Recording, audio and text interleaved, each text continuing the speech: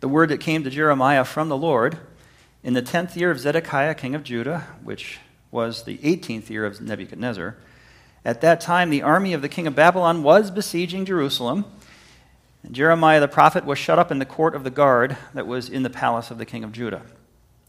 For Zedekiah, king of Judah, had imprisoned him, saying, "Why do you prophesy and say, 'Thus says the Lord, behold, I am giving this city into the hand of the king of Babylon, and he shall capture it. Zedekiah, king of Judah, shall not escape out of the hand of the Chaldeans, but shall surely be given into the hand of the king of Babylon, and shall speak with him face to face, and see him eye to eye.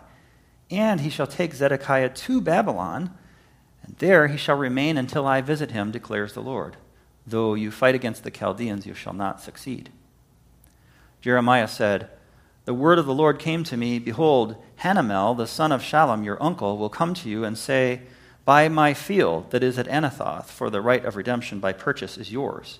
Then Hanamel, my cousin, came to me in the court of the guard, in accordance with the word of the Lord, and said to me, 'Buy my field that is at Anathoth in the land of Benjamin, for the right of possession and redemption is yours.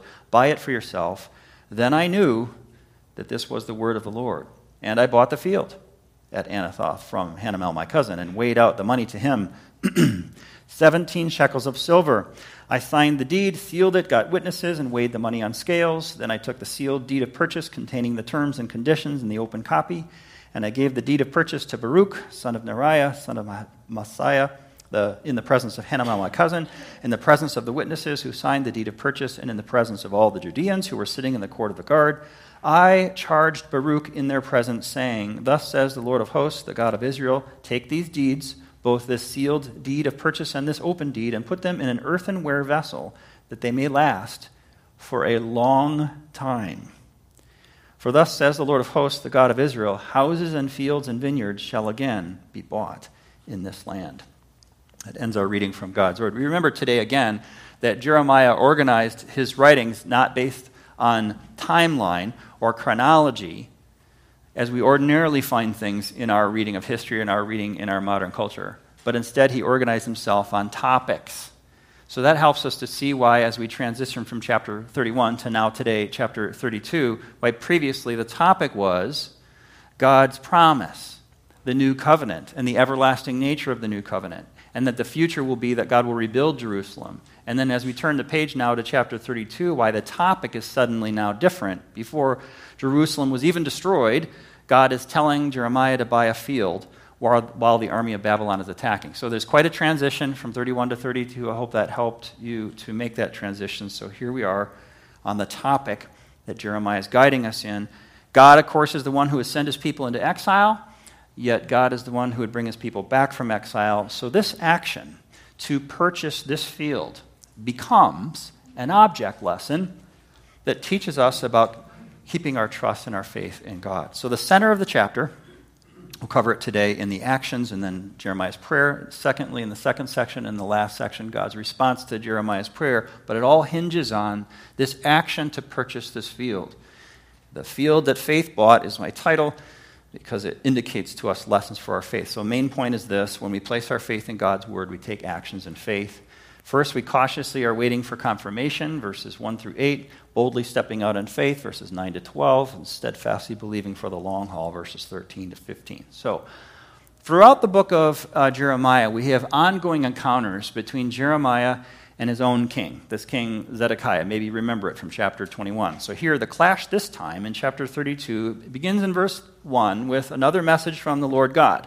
But we don't get the message that Jeremiah said just yet. Verse 2 tells us the city's under attack, and the prophet is where?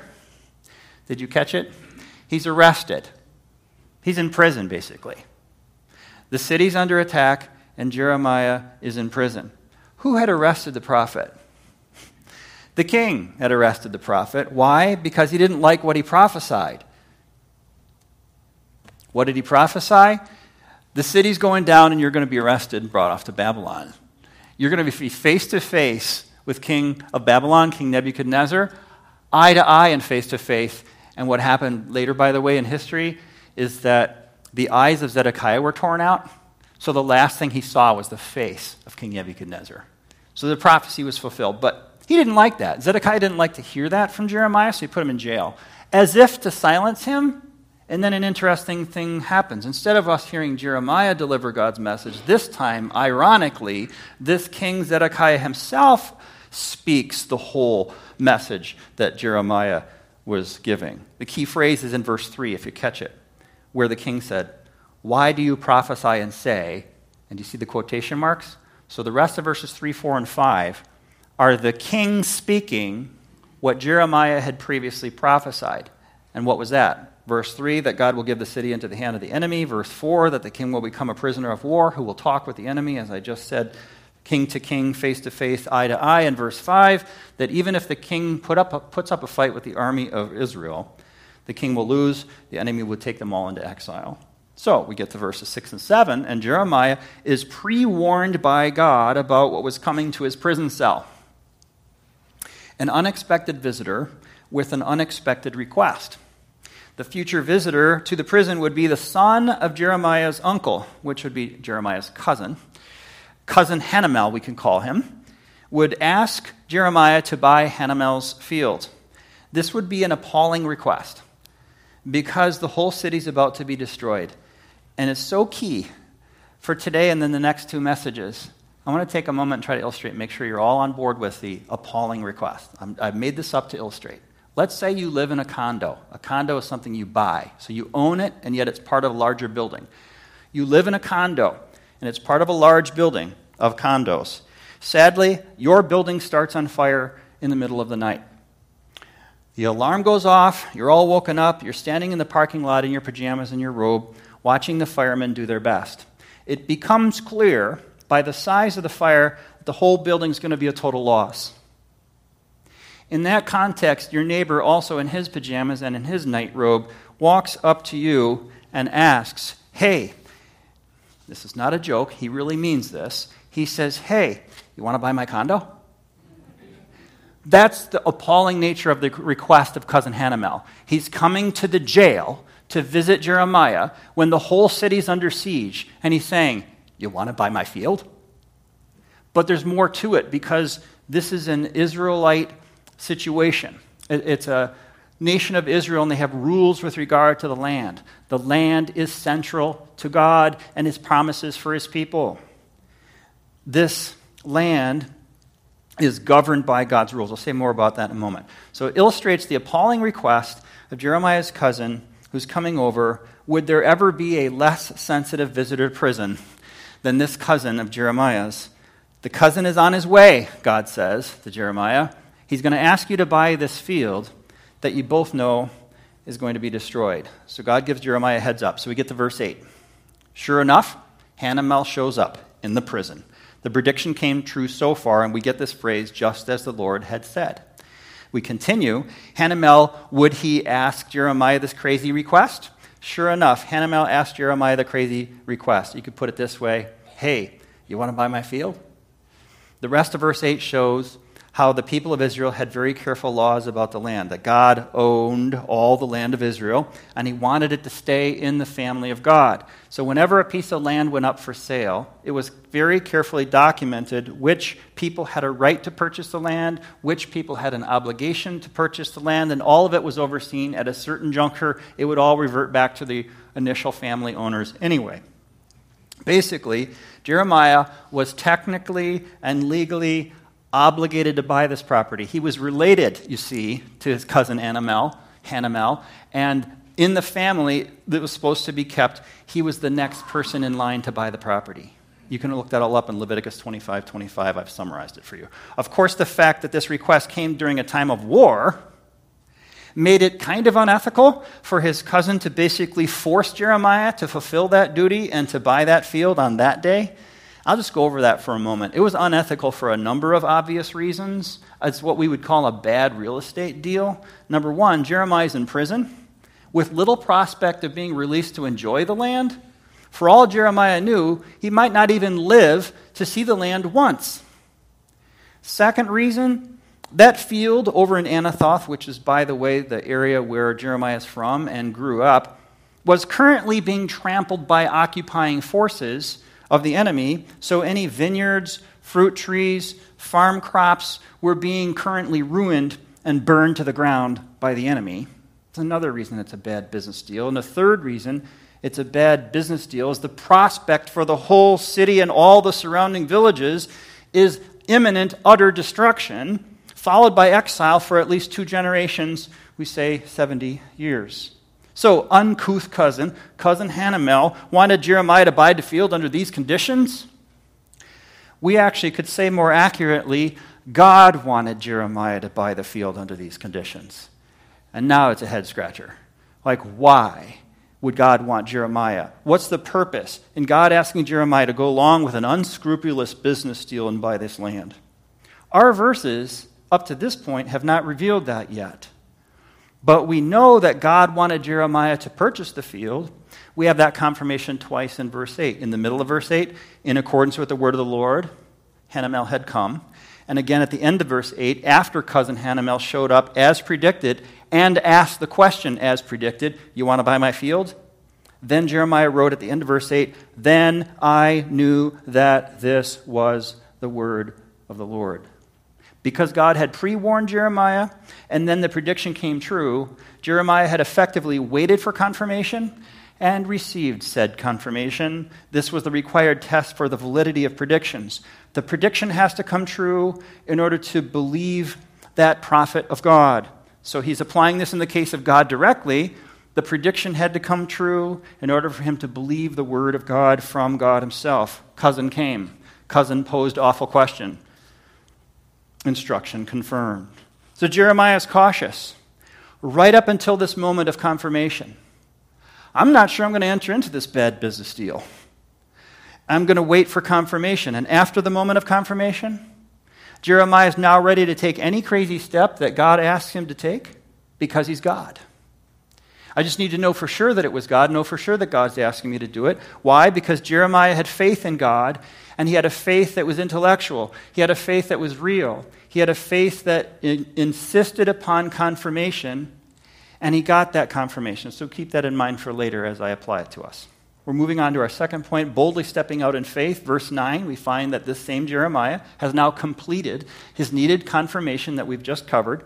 So Jeremiah's faith is now guiding him to boldly step out in that direction. He bought the field. It's still a really bad business deal the way humans look at it. It's still the same bad deal. Humanly speaking, looking only from the perspective of earth, but God told him to do it anyway. Not the first crazy thing we've seen in the Bible, right? Next, we get all the banking and legal paperwork about the day of closing. I was hoping you weren't falling asleep as I was reading those verses. I hope not falling asleep, but that I wasn't losing your interest. The currency used was silver, the amount was 17 shekels. Verse 10, the documents were signed, including witnesses and proof of funding. Verse 11, the documents contained the terms and conditions of the sale, were written into the deed or agreement of sale. In verse 12, the documents were given to the proper official, a scribe, like today we would say a banker or a real estate lawyer, with the seller and the buyer both present to sign. Well, we would call that the day of closing, wouldn't we? They even had the court officials testify to the purchase. The documents were properly certified and sealed. By the way, they had one open document, the other one was sealed. They rolled it up and sealed it, and you only open that if you have to go to court to dispute the open document. It's all taken care of, proper rules and everything. Why all these details? Something going on here. It's a land deal that's not simply economic or legal. This is a land deal by a prophet of God, specifically instructed by God, in a time of war, just prior to the time of exile, under the promises of return, under the new dispatch of the new covenant. It has large significance theologically or spiritually. Here's the key question of faith that unlocks it for us. Will there be life after the Babylon attacks? In other words, will there be life after exile? If all the prophecies that Jeremiah has been saying for all this time come true, we're heading to Babylon, and for 70 years our families will all be there, and then whoever is coming back will come back after that.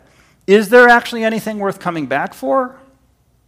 Will there be life after exile? Strictly spiritually, we could ask it this way. Is there life after death with this God? In the light of the new covenant in chapter 31, the answer is yes.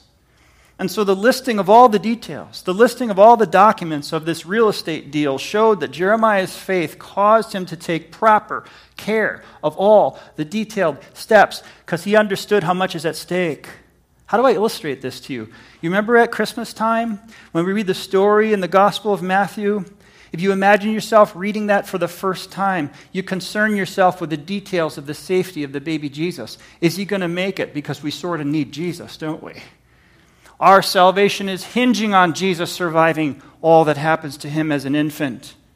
Our baby Jesus is key to the story. And in the same way, when the exiles, often the exile, would read the book of Jeremiah, would read the prophecy of Jeremiah 32 about this land deal, wouldn't they concern themselves with the propriety and legality of the sale because their future home after this is all finally over would be dependent on Jeremiah taking care of it the proper way, and when we get there, we need to be able to prove that this is our property.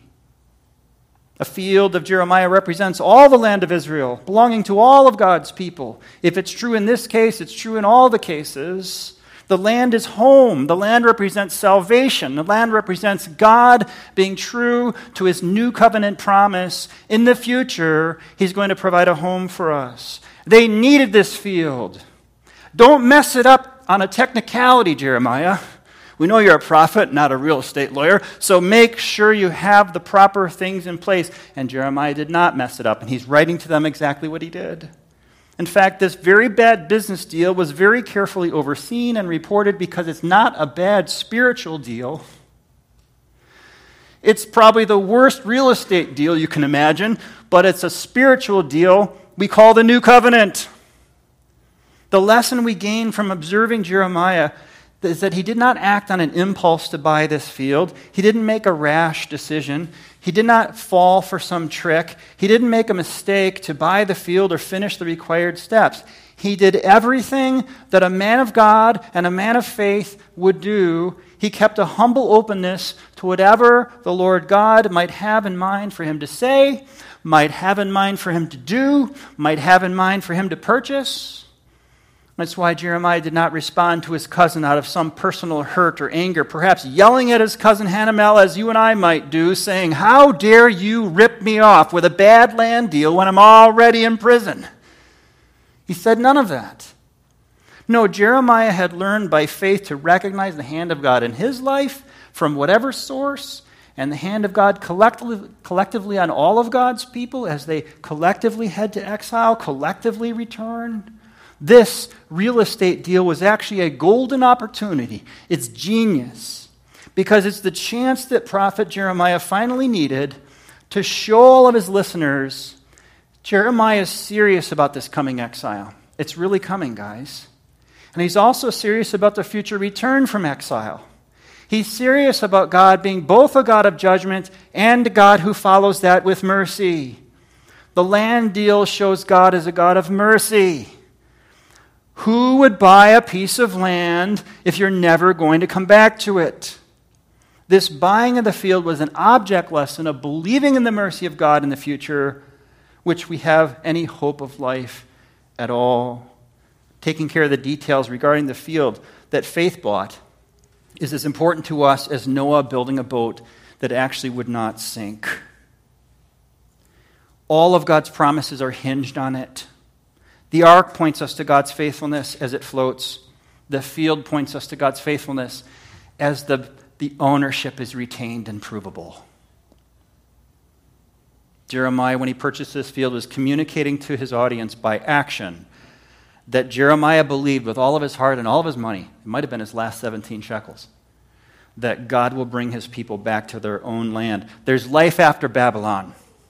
There's life after death. So we get to our third point, steadfastly believing for the long haul, verse 13.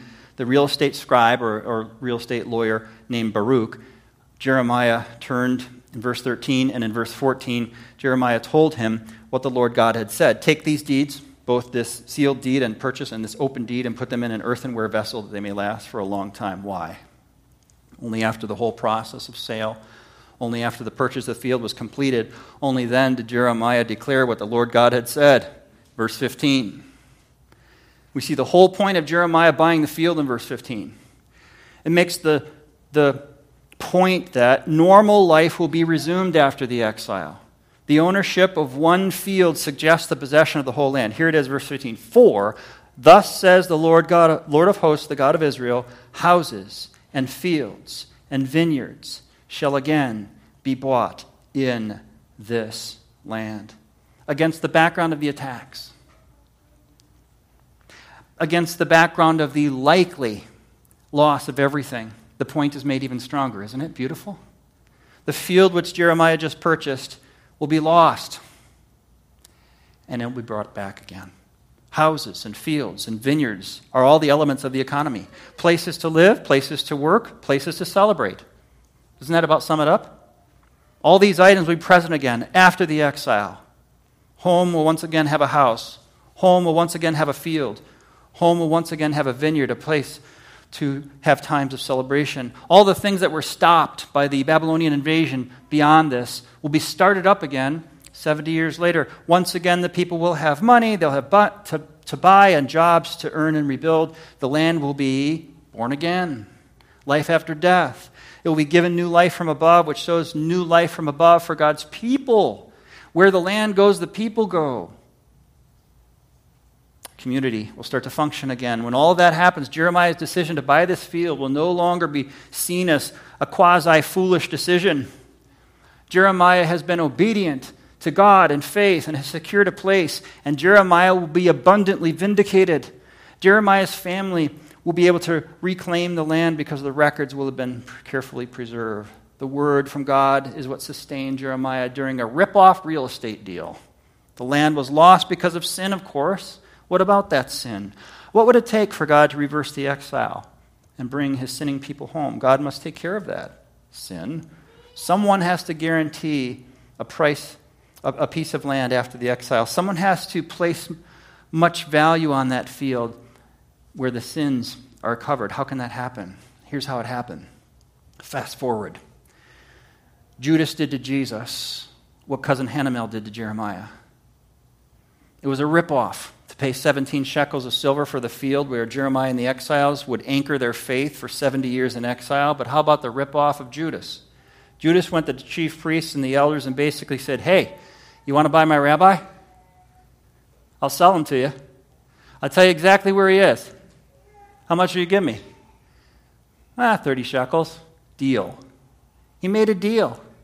It turned into a land deal because he thought better of it. He changed his mind. We're told in Matthew 27, 3 through 10, that Judas changed his mind. He came back to the chief priests and scribes, and he wanted to give the 30 shekels back, and they said, we don't want that. That's blood money. He threw it anyway, didn't he? And what did they do with the coins? They bought a field, and they used it for the dead. They did for 30 shekels of silver buy, and Judas sold his Savior. They would not take the shekels back, and they used it to buy the field of death. Judas did to Jesus what cousin Hanamel had done to Jeremiah. Judas received shekels of silver to betray Jesus, not believing in him. Meanwhile, Jeremiah paid shekels of silver that bought a field where Jeremiah could continue to believe in the coming Messiah. The only hope for the sinning exiles to be brought home one day. The silver of Jeremiah bought a field where he could anchor his faith and his life. The silver of Judas ended up buying a field where he would lose his faith and lose his life. The Bible asks us, which are you? Jeremiah or Judas? Buying the field of hope by trusting in God's mercy after his judgment, selling out Jesus, or selling out Jesus, having the rejected money buy a field of blood, a place of burial, a field of faith and life, or a field of mistrust and death. Those are the choices. This is what the text is asking us. Which field for you? Jeremiah spent 17 shekels of silver that were perhaps never better spent. Faith is seen in this action. Like Hebrews 11:1 defines faith for us. Faith is the assurance of things hoped for, the conviction of things not seen. So we have 3 applications to us from our study today. Number 1, believe that God can restore what was lost. Believe that God can restore what was lost. He can redeem. Revelation 21:5, he who was seated on the throne said, behold, I'm making all things new. The field, the exiles, the city of Jerusalem, the world in sin, you, your relationships. Believe in God's redeeming abilities while you're in exile here. What's been lost in your life? What's been lost in our country these last years? Where is God in the middle of loss and declining culture? Believe that he can restore it. Our God is the same as he was in the days of Jeremiah. During a time of national calamity and spiritual decline, Jeremiah expended his resources making a statement about God's intention to redeem. And Jesus, because of spiritual decline ever since Adam in the garden and was kicked out, expended his resources of himself and made a statement about God redeeming and actually restoring. God has fulfilled his promises for exile and return. He sent his own Son for cleansing us from our sin and restoration through Jesus' death and resurrection. Where is God? Where is God in your loss? Where is God in our loss? God is upholding the world, and he's revealing himself in his word, the scriptures. He's building his church. And in Jeremiah's day, defeat of the city was on everyone's mind. But Jeremiah bought that field during the time of defeat, during the time of attack, in order to show its right to believe that one day God's grace will cause the land to be bought and sold again by God's people. What's on everyone's mind today? How can our faith point people to Christ and the victory of his kingdom and his church? God called Jeremiah to redeem the land and help his cousin, help his family. He's the role of family redeemer.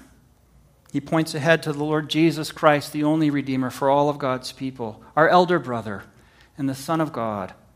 What belief in God's redemption is needed for you, for your family members, for those in the family of God, the church? What trust must we show in what God has said about us, about our sin, about his church, about salvation and marriage and family and evangelism, about showing compassion and stewardship and generosity? We took all of our definitions from God. We believe that God can restore what was lost. Secondly, let your decisions be informed by God's word, not by your own impulses. Let your decisions be informed by God's word, not by your own impulses. This is where many Christians go wrong, of course. They don't confirm in the Bible what they suddenly believe that they should do. They get an idea, and then they live recklessly and irrationally. But the man of faith, the woman of faith is cautious. The man or woman of faith knows that life is difficult and complicated, and so they should work hard to figure it out and compare their decisions with Scripture. For example, do you believe that Christians should be free of trouble? If you believe that, you might give yourself permission to walk away from a difficult or sticky situation when God says, hang in there. What does the Bible say about troubles? John 16:33, in this world you will have tribulation. Take heart, I've overcome the world. John 16:33. God can take the troubles we're facing and turn them into blessings. Take the exile, for example. God turned it into a blessing. Take the cross of Jesus. God turned it into the biggest blessing. So let's review your outlook on the world, your faith, your decision-making. Is it informed from Scripture? Should we buy this field, as it were? Should we buy this house? Should we marry this person? Should we take a different job? Should we have children, adopt children? Should we move closer to the grandchildren? Our decisions. Jeremiah was up against a decision. There's something helpful that we're learning from his decision-making process. Confirmation. He did not let his own sense of a business deal stop him from doing what God asked him to do.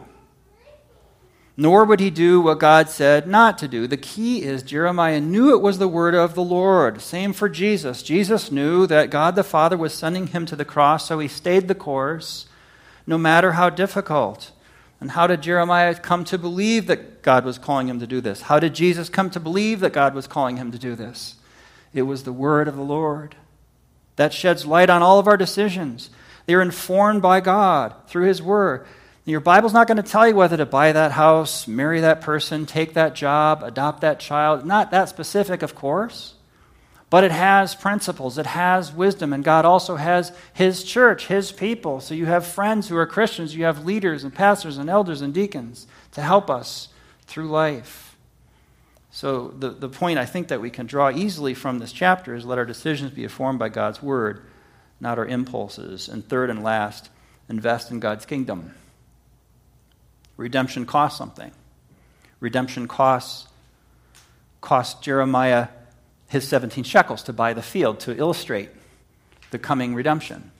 Redemption, of course, in the grand sense, cost the Lord Jesus' life to bring us back from the destruction of sin. That's the cost. So what does it look like for the Christian today? Redemption costs something. The full redemption, the grand redemption of the salvation of our souls is already paid, and yet we follow Christ and we build his kingdom. And so he calls us to similarly buy the field, as it were, to make investments. Those who have something are called to give, to benefit those who do not have something. It's amazing what can be redeemed by the simple acts of talents that the Lord has given to us. Jeremiah took action with the opportunity that God sent his way, and it did not look like a good deal. But Jeremiah's purchase symbolized faith that God would redeem. So we invest. Christ died for us while we were still sinners. Doesn't look like a good investment while we're still sinners. And yet he died for us.